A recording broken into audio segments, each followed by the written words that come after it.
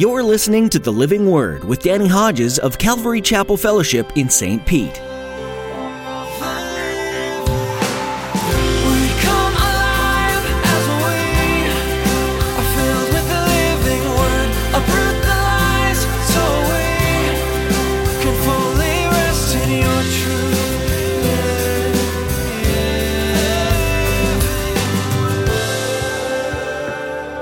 He gave them over to a depraved mind to do what ought not to be done. Goes on to say, not only do they do it, they approve of those who commit the same acts. They say, well, what's wrong with that? What's wrong with that? Listen, you don't want to forfeit eternal riches that God wants everybody to have for some physical desire that will not last. Esau, for a single meal, sold his inheritance. Maybe think twice about handing over your eternal inheritance. As you listen to today's message from Pastor Danny, he reminds you about the biblical story of Jacob and Esau. Esau gave his inheritance away to his brother Jacob for a meal. Pastor Danny encourages you that no matter how tempting some physical desire is, don't trade it for what's eternal. Temporal physical appetites can't compare to the glorious eternal inheritance that God has in store for you. Focus on what's eternal. Now here's Pastor Danny in the book of Hebrews chapter 12 with today's edition of The Living Word. To every nation for all generations, together in love, we'll move mountains by faith until all have tasted, seen, and heard the power of the living word. The power of the living word. The power of the living word. And we go back once again to verse 14. Make every effort to live in peace with all men and to be holy. Without holiness, no one will see the Lord. See to it that no one misses the grace of God and that no bitter root grows up to cause trouble and defile many. See that no one is sexually immoral or is godless like Esau, who for a single meal sold his inheritance rights as the oldest son. Afterward, as you know, when he wanted to inherit this blessing, he was rejected. He could bring about no change of mind, though he sought the blessing with tears. We read those and the rest of the chapter last week, and the rest of the chapter basically contrasts the old covenant of law where God comes down on Mount Sinai, scares the living daylights out of the people, including Moses. He was trembling with fear. And that old covenant of law, which condemns, creates fear. With the new covenant, we've come to Mount Zion, the thousands upon thousands of angels in joyful assembly, to Jesus, the mediator of a new covenant, and to the sprinkled blood that speaks a better word than the blood of Abel. Jesus' blood speaks mercy and grace. Abel's blood speaks judgment on Cain because he had killed his brother. And so in light of all that God's done for us, we get these encouraging words. And we looked at one last week, see to it that no one misses the grace of God, and that no bitter root grows up to cause trouble and defile many. This week we take the second statement, see to it that no one is sexually immoral or is godless like Esau, who for a single meal sold his inheritance rights as the oldest son. Now leave the text, go all the way back to the book of beginnings, the book of Genesis, chapter 27. Chapter 27, Genesis, verse 1. When Isaac, that's the father of Jacob and Esau, was old and his eyes were so weak that he could no longer see, he called for Esau, his older son, and said to him, "My son." "Here I am," he answered. Isaac said, "I'm now an old man and don't know the day of my death. Now then, get your weapons, your quiver and bow, and go out to the open country to hunt some wild game for me. Prepare me the kind of tasty food I like and bring it to me to eat, so that I may give you my blessing before I die." The blessing he's talking about is the blessing of the firstborn son. Esau is the firstborn son. He is to get much more inheritance than any of the other children. But with Esau and Jacob, what was normal was not what God had in mind. You go back to chapter 25 and verse 23, God speaks to Rebekah, the mother of Jacob and Esau, because she's got twins in her womb, Esau and Jacob. They're jostling. And she says, Lord, what's going on with these kids? And the Lord said to her, 2 nations are in your womb, and 2 peoples from within you will be separated. 1 people will be stronger than the other, and the older will serve the younger. The firstborn will serve the younger one. When they were born, if you know the story, Esau comes out first. He's hairy. He's a hairy baby. I'm envious. He comes out first, but when he comes out, his brother, Jacob, is grabbing his heel because Jacob's trying to get out first. And they rightly named Jacob, heel grabber. But Esau is technically the firstborn, but prophetically, Jacob will have the blessing of the firstborn. The older will serve the younger. Now, Isaac would have known that. So here's the question. Why in the world is Isaac, as an old dad, an old man, saying to his son Esau, go out and give me some of that wild game and fix the kind of food I like, and then I'll give you my blessing, the blessing of the firstborn? Why in the world would he do that? He knew the prophecy. Well, you just keep reading in Genesis 25 and you have the answer. Verse 27, the boys, Jacob and Esau, grew up, and Esau became a skillful hunter, a man of the open country, while Jacob was a quiet man, staying among the tents. Isaac, who had a taste for wild game, loved Esau, but Rebekah loved Jacob. Now, obviously, they both loved their kids, but what it's saying is the favorite of dad was Esau. He's a man's man. He's the hairy guy. In our culture, he'd have been the middle linebacker. And so even though he knew the prophecy, Isaac wants to give Esau the blessing because Esau is the favorite son. Interesting, when God prophesies something, he never violates human will. You know that, right?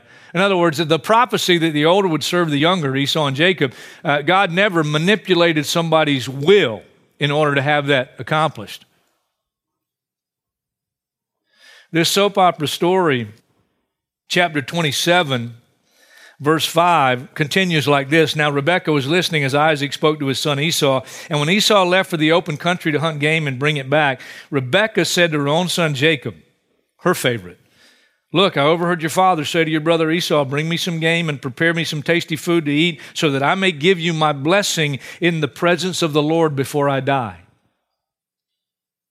And amazingly, Rebekah goes on to help her son Jacob deceive her husband and Jacob's dad, Isaac, into getting the blessing, which they didn't have to do that because God had already prophesied it.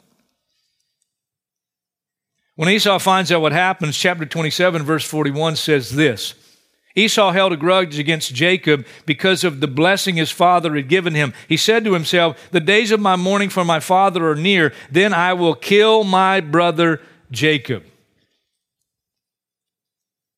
What did Hebrews say?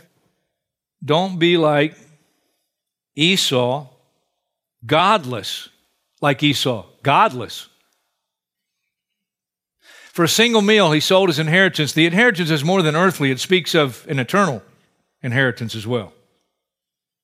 He sold his inheritance for a single meal. You read the whole story. One day when Esau is coming back from hunting, and he's famished. He's so famished that Jacob has made this stew, and he says to his brother, give me some stew. I'm going to die. I'm about to die. And Jacob says, okay, I'll give you some stew, but you sell me your birthright. And Esau said, well, what good in my birthright if I'm going to die? I'm famished. I'm starving to death. And so he says, okay, give me some of the stew. And Jacob does.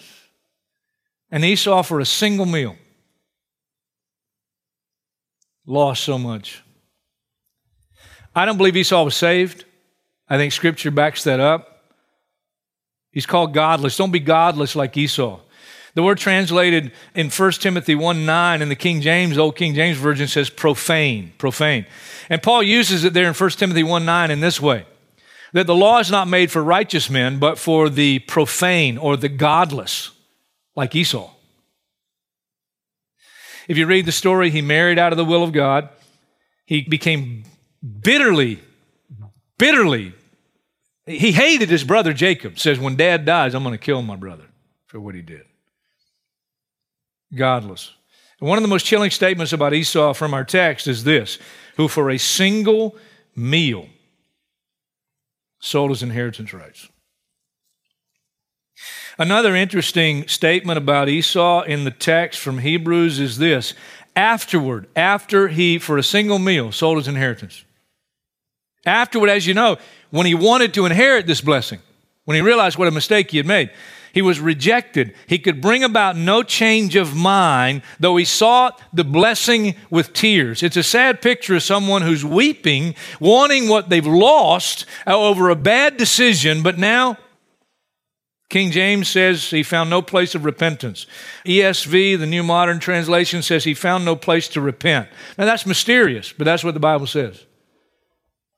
Do you realize the truth that you or I could never be saved if God didn't grant us repentance toward salvation? Acts 11, verse 18, when the gospel was going beyond the circumcised Jews to the uncircumcised Gentiles, and word goes that, man, a lot of these Gentiles are receiving Christ as Savior. They're getting saved. And it says in Acts 11:18 that the Jews were marveling that God had granted repentance to the Gentiles even without them having to be circumcised or adopting Jewish customs. John 6:44, Jesus said, nobody comes to me unless the Father draws him. You don't just wake up one day and say, I think I'll become a Christian. You don't get near the end of your life as an old person, if you live that long, and say, I think I'll just become a Christian. You don't end up in a hospital room and decide, I think I'll just become a Christian. You can't become a Christian unless God grants you repentance and leads you to salvation. Now, that's a bit mysterious, but that's what the Bible says. Now, with that said, God doesn't want anybody to perish. God doesn't want anybody to perish. He wants to grant repentance, but sometimes we make choices, and based on those choices, God says, okay, you want it that way, that's what I'll give you. I'll give you what you want. More mysterious passages in places like Romans chapter 1. And here's what it says. Let me just read it for you. Verse 24. Therefore God gave them over in the sinful desires of their hearts to sexual impurity for the degrading of their bodies with one another. You go a couple of verses more. Verse 26. Because of this, God gave them over to shameful lust. That's what you want? Okay, that's what you got. Even their women exchanged natural relations for unnatural ones. Lesbianism, homosexuality. You read a couple more verses, and it says, verse 28, furthermore, since they did not think it worthwhile to retain the knowledge of God, He gave them over to a depraved mind to do what ought not to be done. Goes on to say, not only do they do it, they approve of those who commit the same acts. They say, well, what's wrong with that? What's wrong with that?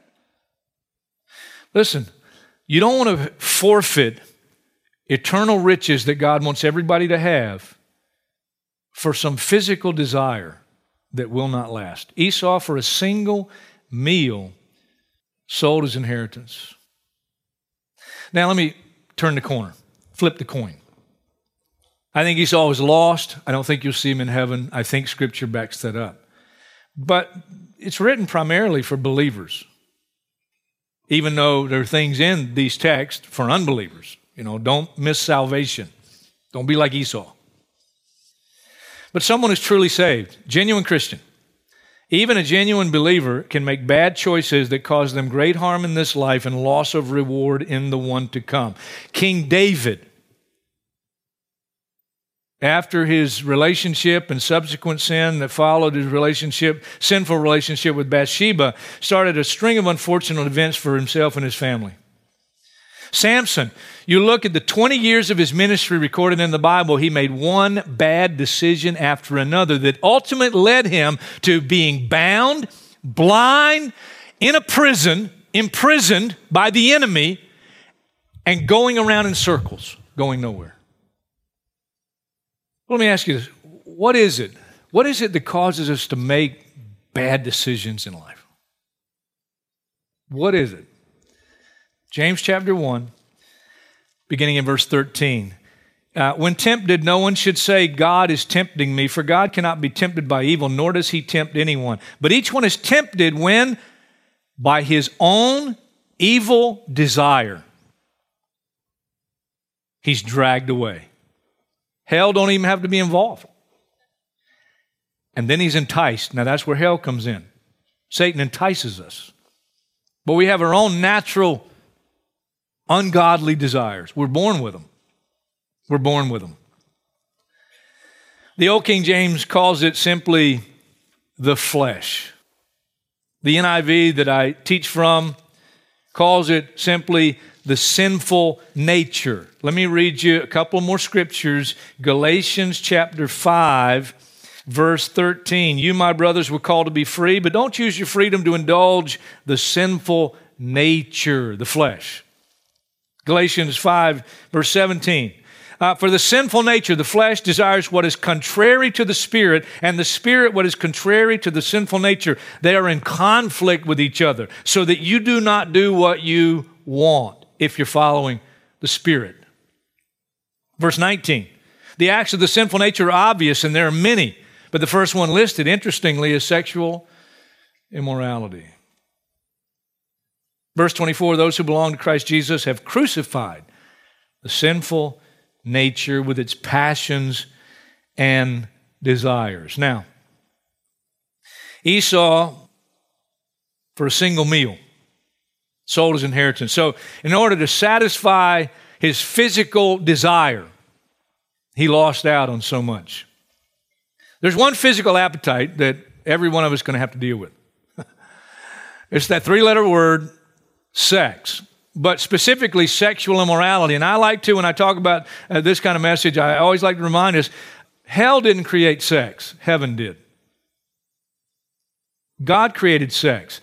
But sin has perverted it. Sin has perverted it. Let me just talk to you honestly about sexual temptation, okay? Sexual temptation. It's unique in a lot of ways. First of all, it's unique because it's a God-given desire. No matter what your background. God-given.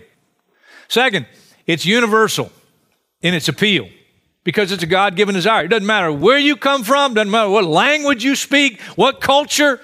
Listen, around the globe, everybody's got to deal with this. Everybody got to deal with it. Universal. Let me tell you a third one. I still haven't come to terms with all this verse means, but 1 Corinthians chapter 6, verse 18 says, if I sin sexually, I sin against my own body. I sin against my own body. So I'm sinning against my own body when I sin sexually. Well, let me give you one more. It is extremely potent. You say, what does potent mean? Well, it means powerful. It means persuasive. Powerful. Persuasive.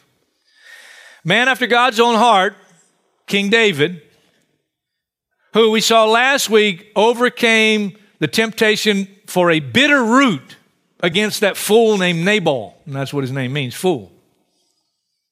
Same man who resisted that bitter root fell to lust and adultery with a woman named Bathsheba. Same man. Joseph, hated by his brothers, sold into slavery in Egypt. When you read the story, it's so fascinating to me. The first recorded temptation that Joseph faced down in Egypt was what? Potiphar is his owner. Joseph is Potiphar's slave. And the Bible says, loosely translated, it would be this: Joseph was a hunk. He was well built and handsome. And Potiphar's wife took notice of him and day after day tried to get Joseph in bed with her. Tried to seduce him. And day after day, Joseph resisted. And it's interesting, the first recorded temptation for young Joseph, 17 years old, was sexual temptation. 999 men out of 1,000 might have fallen. Thank God Joseph didn't. Because he's far away from home. And God gave him a dream that he'd be exalted above his brothers and his own mom and dad one day. And now he's down in Egypt as a slave. He's got to be perplexed and looking for love, a little intimacy, a little relief. And here this woman's coming at him down in Egypt. My goodness, how many guys wouldn't say, I've been looking for this situation all my life? And Joseph resisted repeatedly. Samson, you look at his life, You study his life, and he had several weaknesses, but one of his greatest weaknesses, you know what it was? It was a weakness for women. Women out of the will of God. That's how the story starts off in the book of Judges about Samson. He fell in love with a woman out of the will of God for his life. And he has one string of relationships after another. You know, the final downfall of Samson, how did it come about? Through a woman named Delilah. Another woman out of the will of God in his life. You fast forward, by the way, Old Testament prophets, repeatedly you hear their voices calling Israel away from the rampant sexual sin that they had gotten involved in. Matter of fact, when Satan couldn't get them any other way as they're headed for the promised land, you read about Balaam, that sorcerer, and while he couldn't put a curse on them, he did come up with a plot hatched in hell to send out the Moabite women and invite the Israelite men to their church services, and over 24,000 men fell to sexual immorality that day. Amazing. Fast forward to the New Testament, the church of Corinth, all kinds of spiritual gifts being manifested in this church, and yet they were carnal. They were fleshly. They were given into their carnal nature, so much so that a guy in the church was having a sexual relationship with his father's wife, and the church wasn't doing anything about it. Jude describes some men in the early church who were, and I quote, blemishes by heaven's perspective, blemishes or zits, if you will, at your love feast. People coming to the meetings. And it describes them as those like ancient Sodom and Gomorrah who, I quote, gave themselves up to sexual immorality and perversion. You get to the book of Revelation, the last book in the Bible. And 7 letters to 7 churches, and 2 of those churches that Jesus spoke to had rampant sexual sin in their midst that needed to be dealt with. It's powerful, persuasive. Every time I think about the 30 years I've been in ministry and the scores of people I've seen fall to this temptation. A fellow years ago that was prominent, worship leader in a prominent Calvary chapel. Years ago, he's actually come and played here. It was discovered he had for quite a while, number of years, a relationship with, I think it was his secretary, but it was another lady in the church. Ruined his ministry. Brought havoc on his family. Guy in our own Calvary House discipleship ministry years ago, one of his services in the church was driving the golf cart around, picking up people in the parking lot. And another lady in the church was also a part of that ministry, and we had no idea. They struck up a relationship. Next thing we know, they're leaving town together. They left town together. Another very prominent leader in the movement of Calvary Chapel, if I told you some of the characteristics of his life and how God's used him in the past, you'd know who it is. And he planted a church and got involved with some young lady in the church and left his wife. It's just sad. I think about my own family. I think about my kids. I go to places like Proverbs. By the way, pray for your kids every day. Pray for your kids every day. And it doesn't matter how you failed. You don't want them to fail. Whether you failed or not, you don't want them to fail. Proverbs 5 goes like this, my son, pay attention to my wisdom, listen well to my words of insight, that you may maintain discretion and your lips may preserve knowledge. For the lips of an adulteress drip honey, sweet. Her speech is smoother than oil, but in the end she's bitter as gall, sharp as a double-edged sword. Her feet go down to death. Her steps lead straight to the grave. Keep to a path far from her.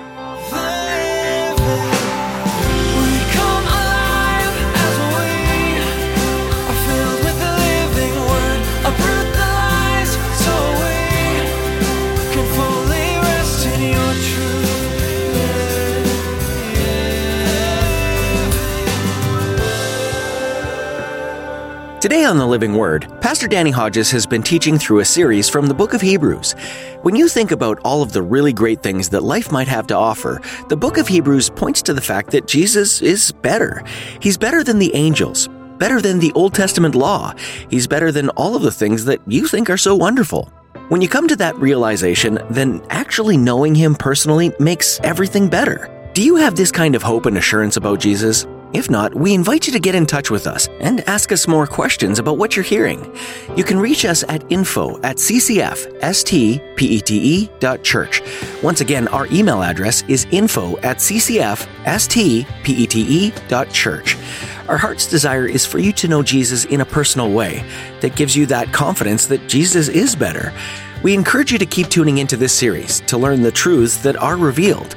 Before we go today, we want to mention that if you live in or near the St. Petersburg area, all of us at Calvary Chapel Fellowship would love to have you join us for our weekend services. Just go to ccfstpete.church and get directions and service times. Again, that's ccfstpete.church. Thanks for joining us today, right here on The Living Word.